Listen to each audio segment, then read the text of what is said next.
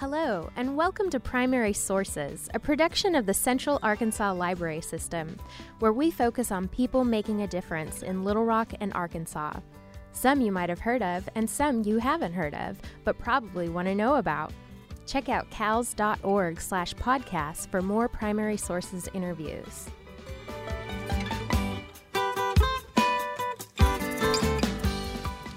Hello, everyone. Welcome again to Primary Sources, a podcast of the Central Arkansas Library System. I'm Matt DeCample, your host, and today we have Dr. Nate Smith, who is the director of the Arkansas Department of Health, which also makes him the chief medical officer of the state. Is that the correct term? Or chief health officer? The official term is state health officer. State health officer. Great. And the Department of Health, of course, covers a wide range of issues, and we're going to get to some of that. But first, let's start with you, your upbringing, and what started to steer you toward medicine in your life.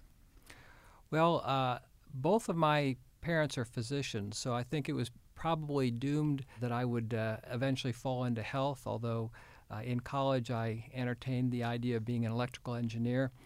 That didn't last very long, but this has been a good field, a good career for me. I didn't grow up in Arkansas, but I got here as soon as I could. Prior to coming to the Arkansas Department of Health, I worked as a medical missionary in Kenya and was also on the faculty at Baylor College of Medicine in Houston, Texas. Yeah, Arkansas has a way of trapping those of us who move here from out of state. So let's talk about your missionary trips, especially because your background, for people that don't know, is in epidemiology. And I assume either that was early on in that point or that's what kind of sealed that that's what you wanted to do. I actually went to medical school really with the idea of being a medical missionary. When I did my graduate training in internal medicine, I got interested in the area of HIV. HIV was new at that time. So I did some additional training in HIV medicine and in infectious diseases, then went off to Kenya as a medical missionary. Was in Kenya for a total of about 7 years, 4 years the first time and then 3 the second, and then came back in 2009 really for family reasons. So compare for me, we all know to a degree how wide the spread of HIV was as it grew in America in the 80s and 90s. How does East Africa compare to that as far as the speed of growth and the rate and the size? HIV really had an explosive expansion in Central and East and then eventually South Africa. Really, it's thought that was where it began, and then with urbanization and travel, transport really took off.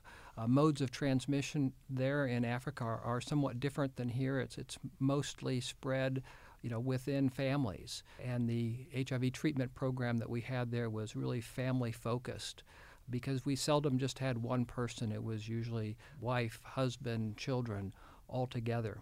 So that was a unique time in history when I was in Kenya. The rate of HIV infection among adults was about 16%. It's now much lower than that due to a lot of positive reasons, but it was a real crisis at that time. When we arrived in Kenya, about half of the patients in the hospital tested positive for HIV. That also included half of the children in the hospital. So what was it like for you the first time you walked into one of those hospitals or one of those villages, obviously having limited exposure not only to the culture but this level of an outbreak? One of the challenges that I faced when we first came to Kenya was the issue of stigma around HIV. I remember my very first day rounding on the wards at Kijabe Hospital where we were based. There were 2 patients who had been tested positive for HIV but had not been informed of their status, and they were there in the hospital because no one was willing or felt able to share with them their status. So that was part of my work that day. Wow. is to be able to give that news in a way that was truthful but also hopeful in some way. Sure, because that's what you were there to do, obviously, was to provide help and hopefully hope for some of that. So what was it about those 2 people compared, because obviously there were a lot of other HIV patients. What was there something particular that about those 2 people that others shied away from telling them, or could you ever figure it out? Well, the person who had the training in HIV counseling was on leave. Ah. And so they just stayed in the hospital. So one of the first things that we did was to try and give those skills, empower all the nurses in the hospital to be able to feel comfortable talking with people about their HIV status. And that helped move us towards a more positive view of dealing with not just HIV, but with the stigma associated with it. Is that what you saw over the years that you spent there? Not only the slow reduction in the rates, but also more understanding culture around it? Yes, that's true. And I would have to say it got worse before it got better. Okay. But one of the first things that we did was to start working in the communities, talking with them about HIV, and really partnering with community leaders and with churches in the communities. I remember when I first got there, someone shared with me they had been riding on public transportation and overheard a conversation. They were talking about our hospital. They said, it's a good place to go if you're sick, but if you have HIV, don't go there because they'll test you without your knowing, and then everyone in the community will know. So the hospital didn't have a very good reputation. Fast forward about 5 years later, and it was completely different. People would come to our hospital and say, your community is so supportive, so accepting of people living with HIV. You know, I wish we didn't, that we had a community like that. And I said, it didn't start that way, but it's something that you can work towards if you work with people in the community and get messages out there. I think that probably was the beginning of my interest in public health, addressing populations and communities rather than just one individual at a time. So what were the biggest lessons during your time there? You're already talking about some of the cultural side, the lessons, but also from the medical side and the epidemiology side that you've been able to carry forward in your work in the decades since. Matt, it would be hard for me to summarize all the things that I learned from Kenya because I think I tap into that as a resource pretty much every day. But the value of working with communities, the value of working in teams. African culture is a lot more communal and collective than ours is. I really learned a lot from my Kenyan colleagues. They taught me a lot. I don't forget that. So when you get back stateside from your second time over there, I guess let's start with your first time back. I mean, were you back just raring to go and to get into more public health type work? I mean, because you had a private practice as well, right, when you did? Yes, after we came back from our first 4-year term in Kenya, that's how we ended up in Arkansas. There were some folks here that we met that offered myself and my wife jobs. My wife is an obstetrician gynecologist, and we thought we were coming back for about a year and then that we'd be returning right away. That ended up stretching into 4 years for various reasons. During that time, I made a switch from private practice to the health department and started there as medical director for infectious diseases. So then you get called back to Kenya, and then when you come back from there, did you just slot right back into where you were? We weren't sure exactly where we were going to end up when we came back. I was actually working for University of Maryland School of Medicine as their faculty lead in Kenya, and so that was an option. My wife has family in the Baltimore area, and of course, my wife and I grew up in the Houston area, and we had friends and colleagues there. But Dr. Joe Bates was the one who recruited me back to be state epidemiologist. I think he had overheard me say one time that I thought being state epidemiologist sounded like a really cool job. So he came with his guns loaded. Dr. Bates is difficult to say no to. He is, absolutely. What do people, be they Arkansans or others, what are a lot of the common misconceptions they have about epidemics and how they spread and what can cause them? Each epidemic has its own unique features, and so I think one of the common misconceptions is that all epidemics are alike, and things tend to be a little bit more complicated, and more nuanced than people imagine. Fortunately, you don't have to understand something completely to be able to respond appropriately and to protect yourself and your community and your family. What we try in an epidemic situation really is to communicate well with people in the community, and that means being honest about what we know, but also honest about what we don't know, and to be transparent in what we're planning to do and what we hope to do. And these are, I think, the critical things is to build that trust relationship. And of course, for us, trust is not something that you start building when there's an epidemic. Sure. It's something that you build every day. How do you handle the situations? Because I know we've had, over the past 15 years especially, a lot of, I don't want to say scares because there were actual cases, but a lot of viruses and things that came from across oceans that people thought were going to be a much bigger deal than they ended up being. Kind of like, in my head, it's kind of like weather forecasting, right? You try to make everyone as safe as you can, but sometimes the danger doesn't come to be and they get a little skeptical about you the next time around. From my perspective, from the perspective of the health department, really the best outbreak response is the ones that you never hear about. And we have all sorts of near misses really on an ongoing basis that never make it to the front page of the newspaper because they're addressed aggressively early on. Just in the past month or two, we've had at least a couple that I can think of. When they get larger and they get more attention, in some ways that's easier for us to respond to because people are engaged. They're listening and they want to take actions to protect themselves and their families and their communities. Most epidemics start with a single case or two. Yeah. That's the time when we go into high gear. Not that we want to keep things from people's attention, but we know that if we can keep an epidemic small, we'll protect the health and well-being of Arkansans. In a state that's as spread out and a lot rural as Arkansas is, you hear a lot about herd immunity and how that can help in times of epidemic and things. Is it harder to establish that in some parts of the state because people are still living so spread out compared to a lot of other states and a lot of big cities? I think the answer to that question really depends a lot on the specifics of what type of outbreak we're talking about. I've come to really love rural areas. I didn't really grow up in a rural area. Houston's about as unrural as you can be. Now, I was actually in a small town outside of okay. Houston, but a small Texas town is a medium-sized Arkansas town or city. That's generous.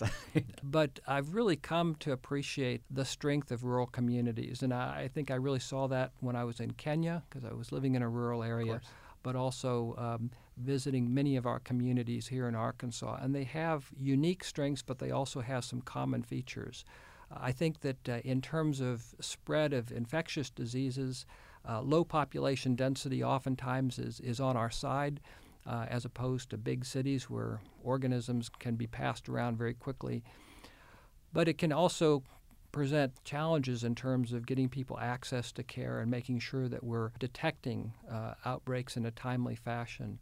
And with some things that are not infectious disease outbreaks, for example, the opioid crisis, there can be some real challenges in making sure that people in rural areas have access to services, but also access to accurate information and messaging that's appropriate to them. And treatment when Absolutely. necessary.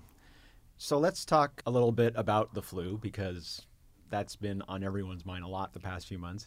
I don't know if you have a good number, but people say the worst in 10 years and 18 years, and it's definitely a banner year for the flu. How did we, from the medical standpoint, how did we get to have a season like this? All the factors that go into whether a flu season is severe or less severe, not all those factors are fully understood. We do know that the flu virus will mutate. It's constantly mutating, and that's why we have a different flu vaccine each year. Right. The particular strain that has been causing most of the illness this year is an influenza A H3N2, and during seasons where that is the predominant strain, we tend to see more severe illness, more deaths, particularly among those who are older, 65 and older. Now, why this one is worse than other seasons where we've had H3N2, there's a lot of possibilities. I'm not sure anyone can point their finger at exactly what the cause is. I just got back from a meeting at the CDC, the Advisory Committee for Immunization Practices, and they reviewed the flu data, and they don't exactly know all the reasons either. People getting vaccinated, do those rates change? specifically on the flu vaccine. I mean, we can talk about that more in general. But as far as the flu, do those numbers fluctuate much year to year, or is it pretty consistent, or are we convincing more people to get the vaccine no matter what? I would say the trend here in Arkansas, especially, has been over the last 10 years or so. We've seen a steady increase in the number of people who have been immunized for influenza. We particularly focused on school-aged children, and we are doing better than most of the country in terms of our rates among school children. The reason why we have focused on school children is one, I think we all care about our children. We hate to see any influenza deaths, but to have children dying from flu, that is particularly tragic. And we've had a few cases, fortunately only a few. The other reason is that once you get a bunch of sick kids, it's not possible to continue education properly, and schools end up having to shut down or education is interfered with. But there are other reasons why we've considered it strategic to focus on school-age children. One is they get some of the best responses to the flu vaccine of any age group. And if you think about it, our bodies are really revved up as kids to protect us because we're encountering new organisms, new germs all the time. By immunizing children, they're getting the best level of protection. So when they say that the flu vaccine is only 36% effective, well, among school-age children, it's much, much higher than that. Good.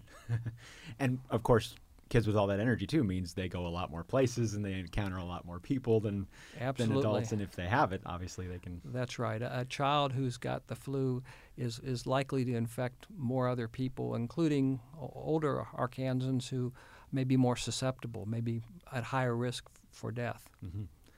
So overall, vaccine rates in Arkansas, of course, nationally for 5-10 years now, there's been some pushback and some obviously very dubious, I don't even want to call it science, but claims about vaccines. Have we seen that make much of an impact in Arkansas, or is it stayed pretty steady? Most of the issues that people have had about vaccines have had more to do with our routine childhood vaccines. There are some people who are cautious about getting a flu shot for various reasons, but we're seeing more and more individuals taking flu shots as time goes on, especially as we have more places where people can get the flu shot easily, like pharmacies, for example. We have school-based clinics so that kids can get it more easily. We have our mass vaccination clinics, and they're available in our local health units as well. So we're seeing better uptake. Healthcare workers, that's been an important achievement, I would say, for Arkansas, is that we have more and more healthcare workers who are getting the flu shot. We've come to realize that people will shed virus for up to 24 hours before they actually develop any symptoms. And then there's some people who never really do develop severe symptoms, but they can be spreading the virus to other people. So having our healthcare workers immunized protects their patients. So it's become really a patient safety issue. Good. And on those routine childhood vaccines, is that a relatively steady acceptance in Arkansas, or has there been some pushback with the spread of internet conspiracies and all those factors? No, we have seen the number of what we call non-medical exemptions for childhood vaccinations. We've seen those creep up ever since we allowed for the philosophical exemptions. We had a religious exemption for many years, but very few people utilized that. Mm-hmm. And then once there was a philosophical exemption, we've seen those rates creep up. They're still not terribly high compared to maybe perhaps some other states, mm-hmm.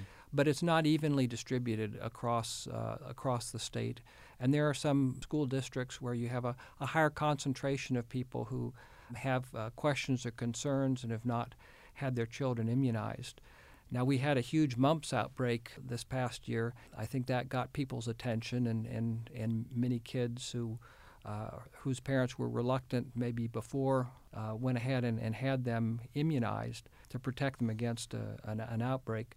But, it's a constant challenge. We want to make sure that we get good, accurate information out to parents, to individuals who are considering immunization. You're right, there's misinformation out there as well. We want to take it seriously, but also give accurate information so that people understand the protection that's available to them. And how much have those protections improved in the past 20, 30 years? Because it seems like that there are constantly new Like, I was jealous when I heard there was a chickenpox vaccine now, because I had a miserable week as a child dealing with that, and then shingles for adults as well. How far have we come since the 70s and 80s? There's a lot more conditions that we're able to protect people against. And I think in some cases we've been able to improve our immunizations to where they have fewer side effects. For example, we went to an acellular pertussis vaccine that has much fewer side effects. So we're making good progress. A frontier that we're really trying to push is adult immunizations, because although we've got fairly good rates among children, adults oftentimes don't think of immunizations as part of their health. Right, unless maybe they're traveling internationally or something. Exactly, Yeah. exactly. But the flu shot is a good place to start. One of the groups, large groups, that's a challenge is people who have underlying medical conditions.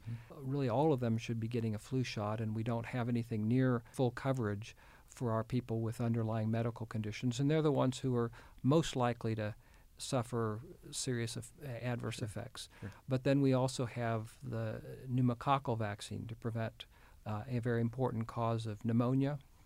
We have the shingles vaccine, the zoster vaccine. So these are things that I think we're starting to get the message out that this is part of aging in a healthy way, but we're not completely there yet.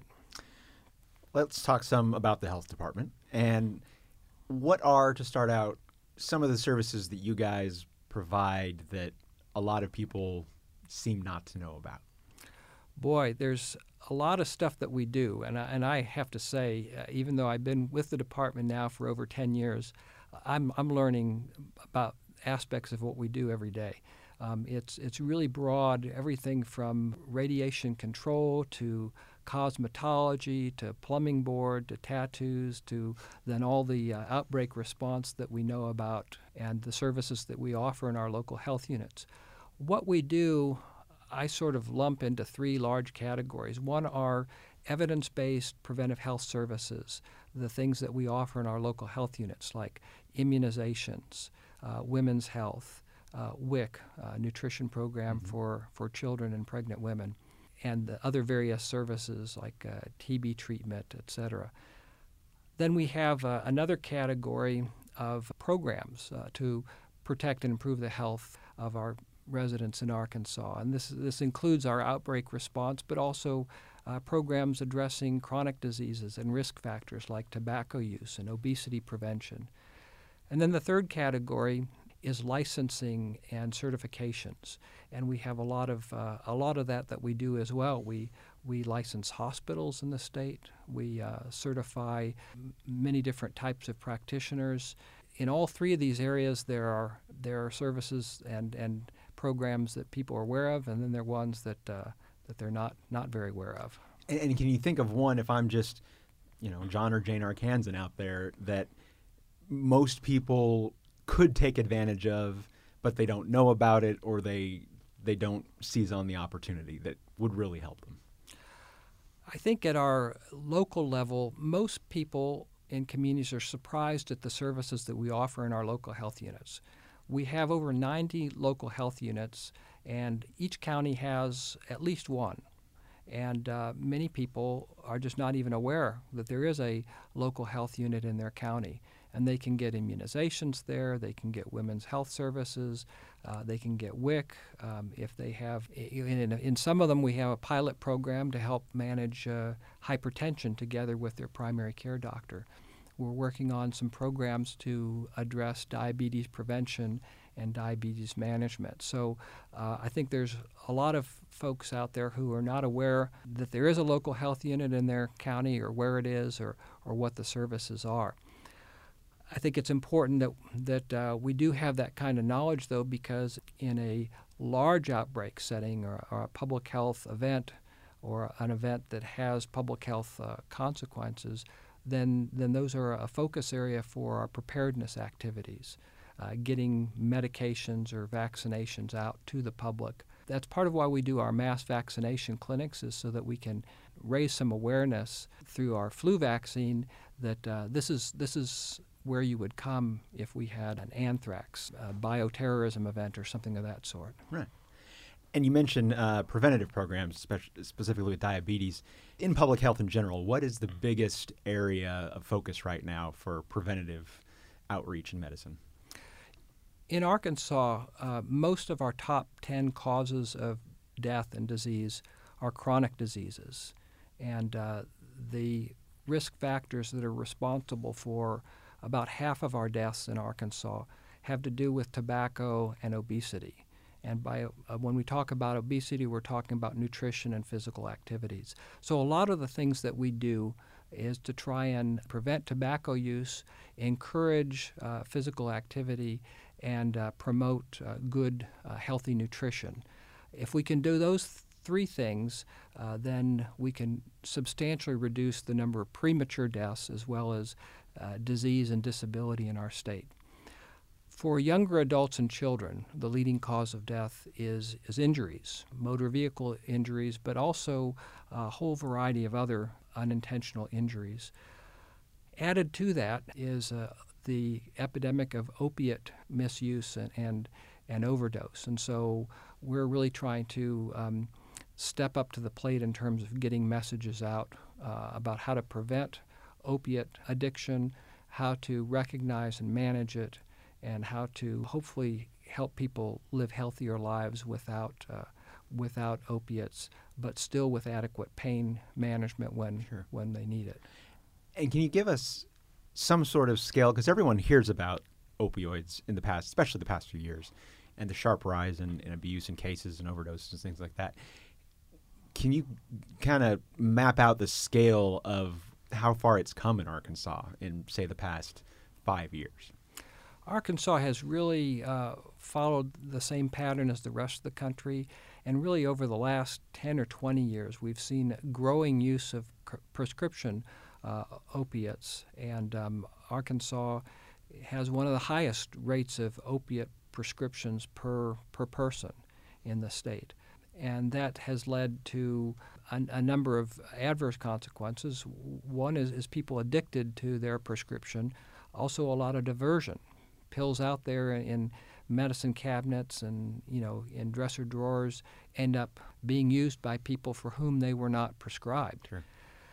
And then what we've seen across the country is as people become more aware of overdose deaths from prescription drugs and prescribers have become more careful about prescribing, nationally we've seen opiate deaths from prescription drugs decreasing, but we've seen rapid rise in opiate overdose deaths from heroin and fentanyl and other illegally acquired drugs. In Arkansas, we're just starting to see that increase in heroin and fentanyl. We're lagging a little bit behind there, which is a good thing, and hopefully with more focused efforts, our naloxone program to prevent the deaths and some of our public health messages will help us to keep from getting hit by that as hard as for example, in the Northeast. Mm-hmm. Does the department have any investigative role when you do have an outbreak of overdose deaths? I remember just within the last month there was a rash here in Little Rock, likely all tied to a certain batch or shipment or what have you. When you guys find out about those, are there steps that you take to try to trace it, or is it usually just too hard to follow that path? It's very challenging when you're dealing with illicit drugs, illegal drugs, and we have to work very closely with our partners in law enforcement, DEA, state police, local law enforcement. I think we've had good partnerships with them. One of the areas that we partnered early was with the synthetic cannabinoids, synthetic stimulants, the K2, yes. Spice. And one of the ways that we helped out was by helping to develop assays to actually detect these compounds in blood and in urine samples. With the heroin and the fentanyl, it's a little bit more challenging. One of the key ways that we've partnered is with the naloxone. The first responders have access to that, and others who have risk factors can get naloxone without a prescription. Now, as we went forward with this law, the pharmacist pointed out that The law may say that they don't need a prescription, but their computers have to have a prescriber, so a prescriber of record. So I'm the prescriber of record for those doses, and those are ways that we can hopefully prevent the deaths. But it's much harder because so much of the activity is hidden and people don't want to be open about it. People don't want to tell where they got the substances in the first place. Of course. And you talk about that partnership with law enforcement. I assume you guys are involved with pill mill investigations as well, because I know that's been a big part of the opiate phenomenon. Our biggest contribution to addressing the issue of pill mills or even prescribing by well-intentioned physicians who just don't realize that they're being played has been our prescription drug monitoring program, or our PMP, prescription monitoring program. Basically, all the prescriptions for controlled substances go into the database, and they're accessible by prescribers. They can check and see where else that patient has received prescriptions and had them filled. That has, I think, really helped our prescribers and our dispensers to prevent that sort of activity. Now, the data that comes in also can be looked at from a data analysis to see who are the outliers. Now, just because a prescriber prescribes a lot of opiates doesn't mean they're a pill mill or that they're doing anything wrong. It may be that they're treating terminal cancer patients or patients who, or maybe they're a pain medicine specialist. But at least that gives an opportunity to ask some questions and look a little bit closer. And all these programs you talk about, like PMP and tracking drug use, you guys obviously have a role as medical marijuana continues to come online. How much of that are you able to fit into the structure and the programs you already have? And then how much of that is just, we got to write a new book for this? That's a very good question, Matt. For the opiate issue, that in some ways fit into our strategic priorities. One of our 6 strategic priorities is mental and community health, and we could sort of shoehorn it into there. But really, to do something on that scale needed new structures within our health department.